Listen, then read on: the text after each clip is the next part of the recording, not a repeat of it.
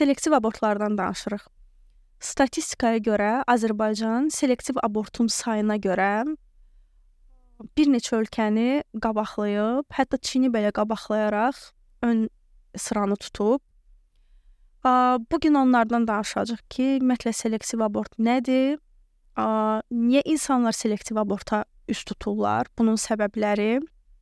Onu da qeyd edeyim ki, selektiv abortlar gender bərabərsizliyinə ilk növbədə gətirir və gender bərabərsizliyindən artıq doğan nəticələr də vardır ki, məsələn, zorakılıq, məişət zorakılığı, kriminallığın artması, daha sonra bura misal gətirmək olar, insan alveri, erkən nigah və s. Ayşə, qonağımız da var bugün. Elnarə doktor, ginekoloqumuz bizimlədir və selektiv abortlardan işin həm də ginekoloji tərəfindən, tibbi tərəfindən doktor bizə məlumat verəcək. Xoş gəlmisiniz. Xoş gördük hər birinizi. Əslində çox ciddi bir məsələni vurğulamısınız ki, Azərbaycan selektiv abortların sayına görə Çini üstəliyib. Ümumiyyətlə, statistik göstəricilərə görə hər zaman Çin və Cənubi Qafqaz ölkələri birincilik təşkil edirdi. Amma son illər Azərbaycan Çini və Cənubi Qafqaz ölkələrinə digər ölkələri üstələyərək selektiv abort göstəricilərinin sayına görə dünya birinciliyini göstərir o statistik dəyərlər.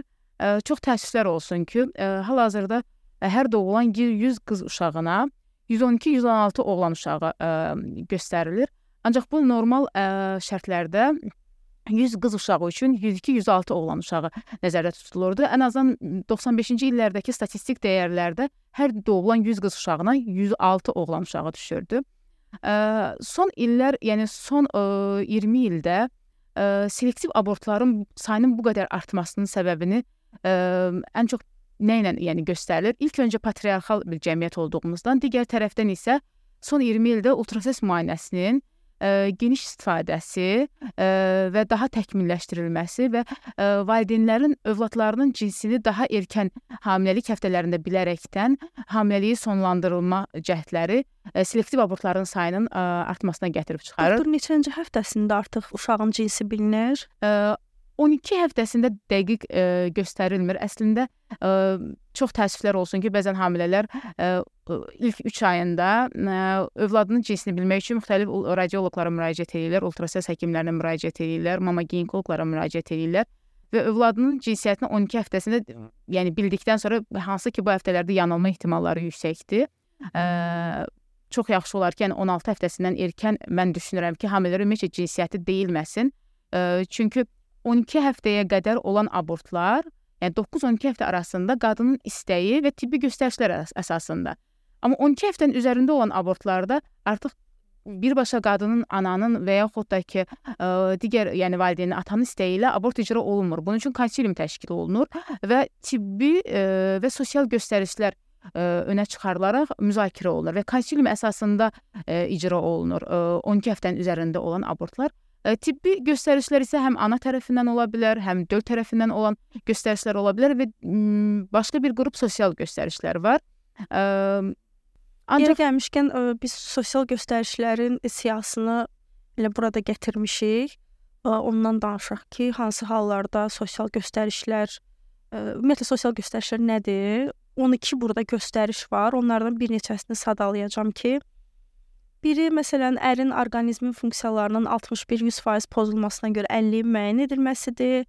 Hamiləlik dövründə ərin ölməsi, valideynlik hüququndan məhrum edilmə və ya məhdudlaşdırma barədə məhkəmə qərarı varsa, sonra nigahdan kənar hamiləlik ola bilər. Zorlanmaya məruz qalma nəticəsində hamiləlik ola bilər. Çox uşaqlıq ola bilər. Ailədə sağlamlıq imkanlarını məhdud uşaq ola bilər və s. Ümumiyyətlə, bu sosial göstərişlər qanunvericilik bizə imkan verir ki, 22 həftəyə qədər, yəni əgər şəxs süni hamiləliyi süni pozulmasını və ya abort, hüquqi dildə hamiləliyi süni pozulmasını 22 həftəyə qədər istəyirsə, o zaman sosial göstərişlərə baxırıq. 12 həftəyə qədər olursa, artıq öz istəyi ilə də bunu eləyə bilər. Tibbi göstərişlərlə isə istənilən vaxt, yəni əgər ciddi bir, bildiyim qədərilə, əgər ciddi bir hansısa ana tərəfindən, bəli, döl tərəfindən olan, yəni döl tərəfindən olan göstərişlər döldə hər hansı bir anatomik qüsurlardır, həyatla bir araya sığmayan qüsurlar, xüsusən yəni bu qüsurlarda icra olunur. Ana tərəfindən olan göstərişlər isə çoxdur. Burada sinir sistemi ilə bağlı ola bilər, digər bədxəsəli işlər onların yayılmış formalarında. Yəni tibbi göstərişlər geniş məfhumdur. Burada həm ana tərəfindən, həm də döl tərəfindən olan göstərişlər irəli sürülür. Və ancaq burada yəni bir həkimin rəyi əsasında 12-22 həftə arasında abort icra olunmur. Bunun üçün mütləq konsilium yaradılmalıdır və konsilium mama ginekoloq, radioloq, məsələn, ana tərəfindən göstəriş hər hansı bir infeksiyon xəstəlikdir, infeksionist və belə deyim, bir neçə həkimin xəstənin ümumi dəyərlərini dəyərləndirib, qan dəyərləri, instrumental müayinə dəyərləri, bunları dəyərləndirdikdən sonra yekun olaraq qərara alınmış, yəni bir neçə həkimin qərarı əsasında icra olunmalıdır. Yəni bir nəfərin rəyi əsasında 12-22 həftə arasında abort icra olunmaz. Mənim maraqlı olan bu selektiv abortu seçən şəxslər arasında daha çox 12 həftəyə qədər necəsə özləri cinsi müəyyən edənlərdir, yoxsa 12 həftəyə qədər onsuz da onlar cinsi bilmirlər. Yəni bunu ultrases müayinəsi ilə təyin edə bilmirlər. Adətən 12 həftənin üzərində valideynlər bir təşvişə düşürlər ki, çox təəssüflər olsun, cinsi bilək, ha qızdırsa biz bunu sonlandırmaq istəyirik. Əlbəttə ki, bunu yəni ilk öncə yəni qarşılaşdığımızda bildiririk ki, bu sizin istəyinizdə olacaq bir şey deyil və cinsə görə də yəni abortun icra olunması hüquqi olaraq doğru deyil. Necə olur ki, hal-hazırda yəni selektiv abort edənlərin sayı çoxdur? Çünki sosial göstərişlər çox, yəni əlillikdir və sair çox nadir hallarda olan yəni də göstəricilərdir, amma selektiv abortların sayı çoxdur. Deməli ki, Bəlkə bunu eləyirlər. Necə Ya eləyirlər bunu? Nəyə əsaslanıb eləyirlər?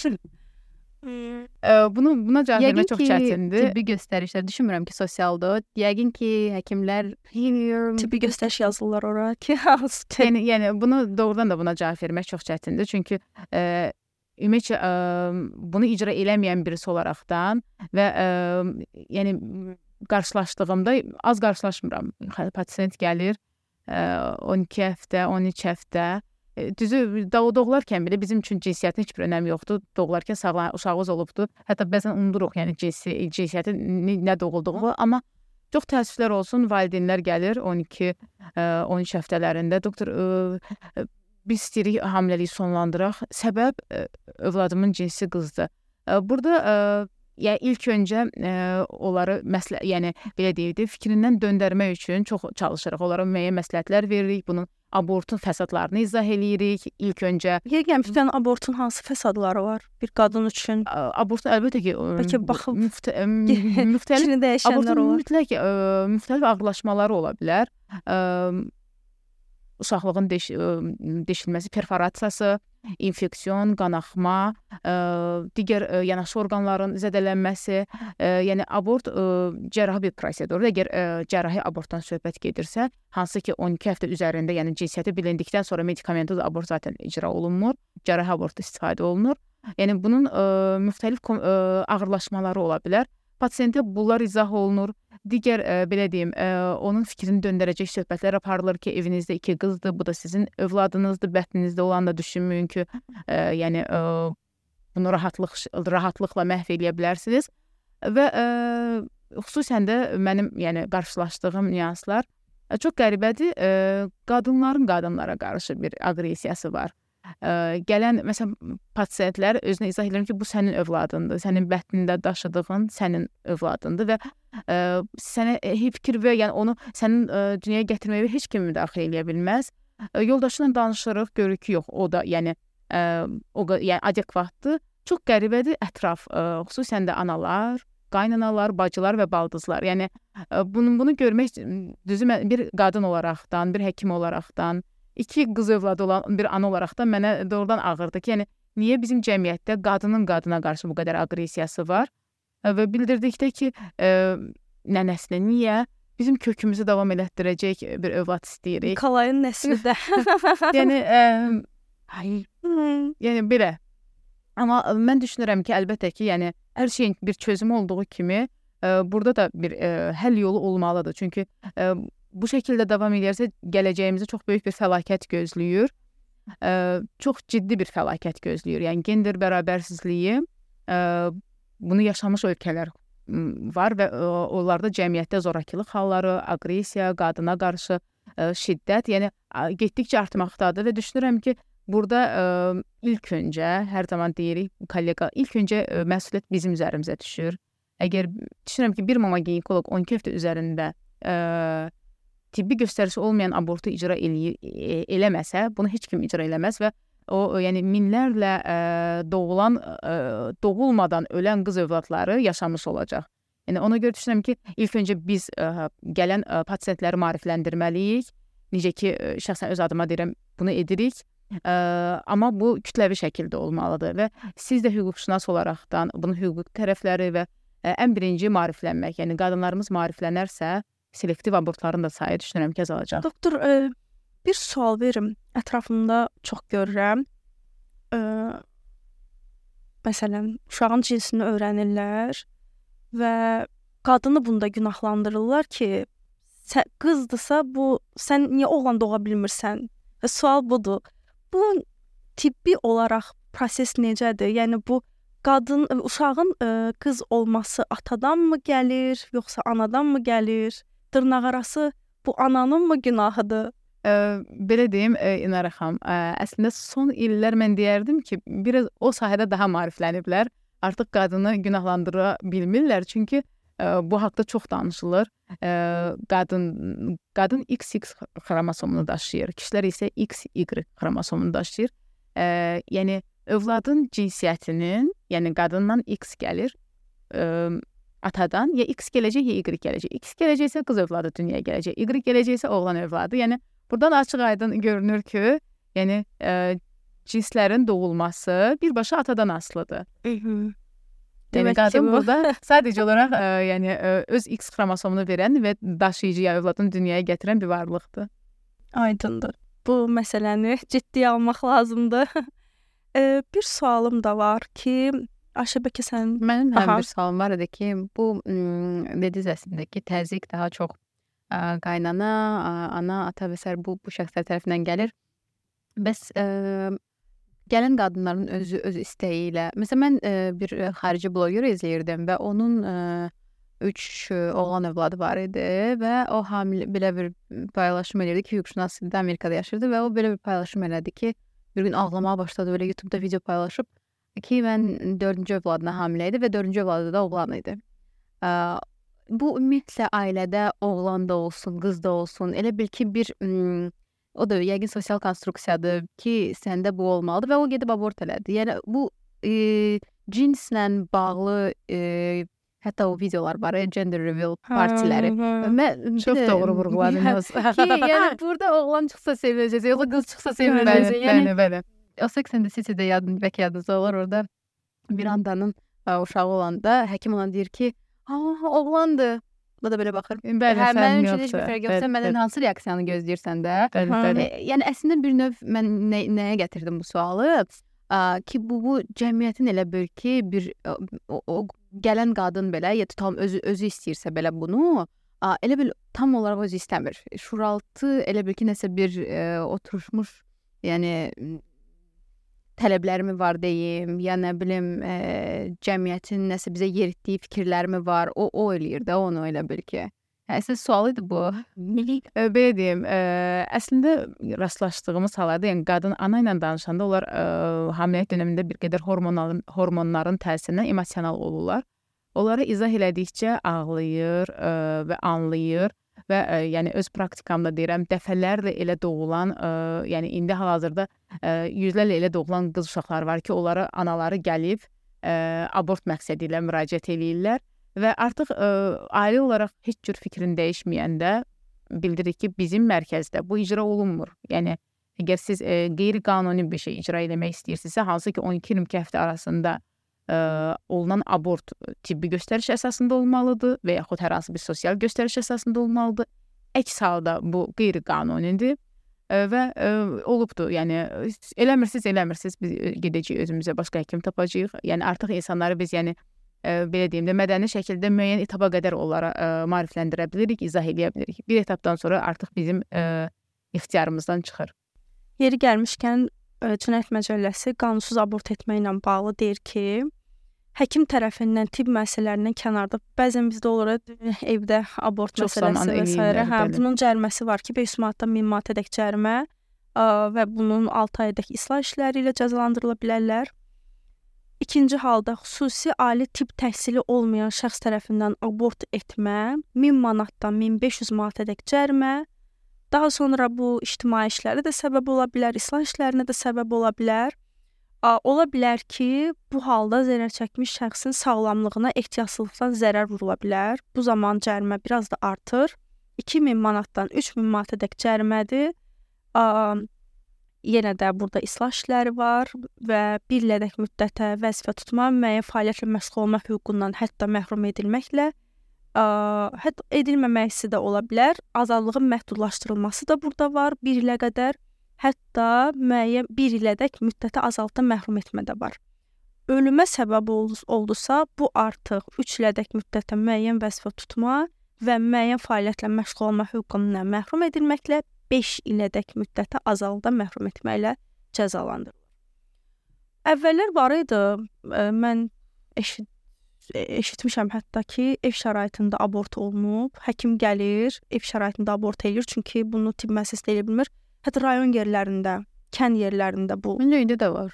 Yəqin ki, də var kən yerlərində. Yəni deyə bilmərəm, düşünmürəm, çünki yəni bu çox ciddi məsələdir. Yəni bunu düşünmürəm hər hansı, yəni həkim bunu bu riskə gedib bunu eləyə bilər. Bəzən xanımlar özləri müəyyən dərman vasitələri alıb istifadə edirlər. Artıq nə kimi təsiri var orqanizmə, sağlamlığa? Əlbəttə zərərdir. Onlar yəni tibb məsələlərinə yaxınlaşarkən artıq şiddətli qanaxma şikayətləri ilə çox zaman yaxınlaşırlar. Başlanmış düşük, yolda düşük, yəni düşüyün müəyyən etaplarında yaxınlaşırlar. Yəni özləri dərman istifadə etməklə bu çox ciddi fəsadlarla, yəni nəticələnə bilər. Bir də mən bir şey vurğulamaq istəyirəm. Hər zaman deyirəm, o gender partilərə o mövzuya toxundunuz. Yəni hər zaman düşünmüşəm ki, gender partilər xüsusən də cəmiyyətimizdə qız uşaqlarına olan münasibət birmənalı olmadığına görə düşünürəm ki, bu qız uşaqlarına qarşı olan psixoloji deyimmi, sosial deyimmi bir təzyiqdir. Yəni orada bəzən rastlaşırıq, biz də görürük, xüsusən də sosial mediadan qız uşağı əgər cəhrayı rəhdədirsə, ataların aqressiyası, anaların məyus olması və bir də xüsusən də mən ətrafımdakı xanımlarda bunu görmüşəm. Məsələn, ana cinsiyyətini soruşurlar hamilə bir qadından, övladınızın cinsi nədir?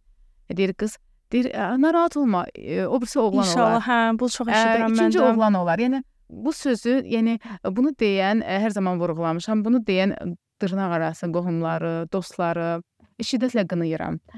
Və bu selektiv abortları icra edən həkimləri şiddətlə qınayıram. Yəni düşünürəm ki, burada xüsusən də niyə biz qız uşaqlarına vurğulayırıq? Çünki bizim cəmiyyətdə daha çox qız uşaqlarına qarşı bu münasibət var və hətta o sözlər qız uşaqlarına qarşı olan psixoloji bir təzyiqdir, zorakılıqdır. Ümumiyyətlə cəmiyyətdə həqiqətən o dediyiniz fikirlər bu bir neçə nümunəsidir.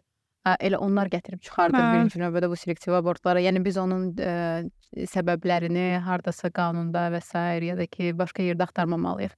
Cəmiyyətdən gəlir. Ya da nə bilim o oğul anası, o deyirlər, bir münasibət var da, oğul anası və qız anası və s. Bunun kimi hələ nə qədər daşıyacaq nəslin davamiyyətçisi kimi görürlər. Yox, cəmiyyətdə həqiqətən də bir münasibət var. Yəni sənin övladının qız yoxsa oğlan olmasına asılı olaraq sənə münasibətdə. Amma əslində çox az hallarda olsa da bununla da rastlaşırıq. Məsələn, bu yaxınlarda məndə doğuldu 4-cü qız övladı, ata, ana, digər o üç bacı o qədər məmnun, o qədər xoşbəxt. Hər kəs 5-ci qız övladı doğulan valideynlər var ki, yəni bunu çox normal şəkildə doğrudan da belə olmalıdır. Zaten sadəcə biz az hallarda qarşılaşırıq deyə bu cür sevinən valideynləri görəndə o bizə artıq biraz normadan kənar kimi görsənir.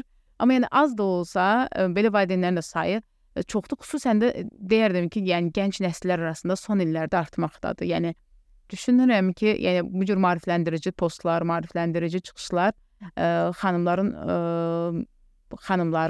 onların yəni ailə üzvlərinin fikrini dəyişdirməyə əsas verəcək.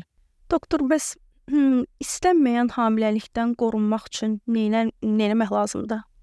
Belə deyim də, Elnarə xanım, əslində yəni selektiv abortlarda onlar istəyirlər hamilə, yəni övlad istəyirlər. Sadəcə olaraq onlar cinsinə görə, yəni cinsini bildikdən sonra aborta müraciət edirlər. Amma bir də var ki, yəni daha erkən 12 həftəyə qədər olan abortlar adətən istənməyən hamiləliklər olur və hər zaman deyirik, yəni abortun istənilən bir abortun fəsadı ola bilər. Yəni aborta müraciət etməkdənsə əlbəttə ki, müxtəlif qorunma üsullarından məlumatlanıb onlardan istifadə etmək lazımdır. Bunlara uşaqlıq daxili vasitələr aiddir, müxtəlif həblər aiddir hamiləlikdən qorunmaq üçün, qoruyucular, implantlar. Amma çox qəribədir bizim xanımlarımız, mən buna çox rastlaşıram.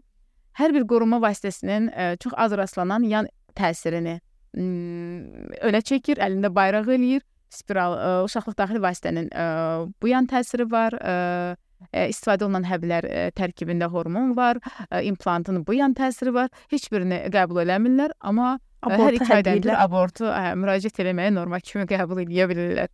Amma yəni siz sadaladıqlarınızın hər biri hər biri istifadə, yəni hər biri, yəni bunların sayı çoxdur. Hər biri hamiləlikdən qorunma vasitələridir. Yəni təsiri normada yəni hamiləlik planlaşdırılmırsa, bunun üçün müxtəlif üsullar var və bundan maariflənməlidirlər. İlk öncə yəni yaxınlaşdıqları mama ginekoloqlar, həkimlərlə bu haqqda danışa bilərlər və hər hansı bir üsulu həmin xanımın və yaxud da bəydə, yəni o ailə üçün uyğun bir qorunma üsulu seçilir və o istifadə olunur. Həblərin əks təsirləri ilə bağlı çox belə bilmirəm, çox yayılıb ki, o geri dönülməyən əslində effektlər olur, hormonal.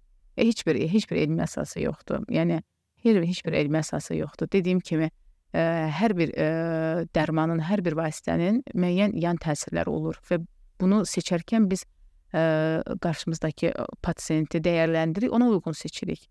Amma hər hansı bir üsuldan istifadə etmək lazımdır. Əgər cinsi həyatı olan bir xanımdırsa, mütləq ki, hər hansı bir qorunma üsulundan istifadə etməlidir. Əks halda hamilə qalacaq. Və hamilə əgər istənməyən hamiləlikdirsə, müxtəlif abort üsullarına, istər medikamentoz, istər cərrahi, medikamentoz dərmanla, yəni heç bir tibbi əlavə prosedur icra etmədən istifadə olunan, yəni abort üsuludur. Ya medikamentoz, 9 həftəsinə qədər bu, yəni daha çox istifadə olunur və yaxud da cərrahi abort. Demək ki, əgər istənməyən hamiləlikdirsə və yaxud da ümumiyyətlə hamilə qalmaq istəmirsə, həkimlə məsləhətləşməlidir və həkim ona deməli ki, sən hansı vasitədən istifadə edə bilərsən. Əlbəttə, mütləq ki, hər kəsin özünün, yəni illik, ən azından ildə bir dəfə müraciət elədiyi mama ginekoloq olur və qorunma üsullarında hər hansı bir rəfiqəsindən, sosial mediadan, qonşudan aldığına daha professional, daha, yəni onlara daha doğru yolu göstərəcək mütəxəssisdən almaları doğru olardı. Biz bugün daha çox abortun, yəni birbaşa bunu deməsək də əslində abort olmasın mesajı verirdik. Amma məsələn, keçən il ABŞ-da belə çox böyük bir rezonans doğuran bir qərar qəbul oldu. Ali məhkəməsi, ABŞ-ın federal məhkəməsi belə bir qərar qəbul elədi ki, bəzi ştatlarda artıq abort ümumiyyətlə mümkün deyil eləmək. Heç bir tibbi yəni istisna hallar təbii ki var, tibbi göstərişlər, amma belə normal halda məsələn Azərbaycanda onu eləyə bilən bir şəxs Amerikada bəzi ştatlarda eləyə bilmir. Hətta bir ştatdan başqa bir ştata gedənlər var buna görə və orada təbii ki insanlar küçəyə çıxdılar ki, bu əgər insan, yəni ümumiyyətlə bu bədən mənimdirsə, bu bədənlə bağlı qərarları mən verməliyəm. Təxminən belə bir lozunq, şuarla və burada əslində mən nəyi istirdim ki, yəni biz müzakirə edək.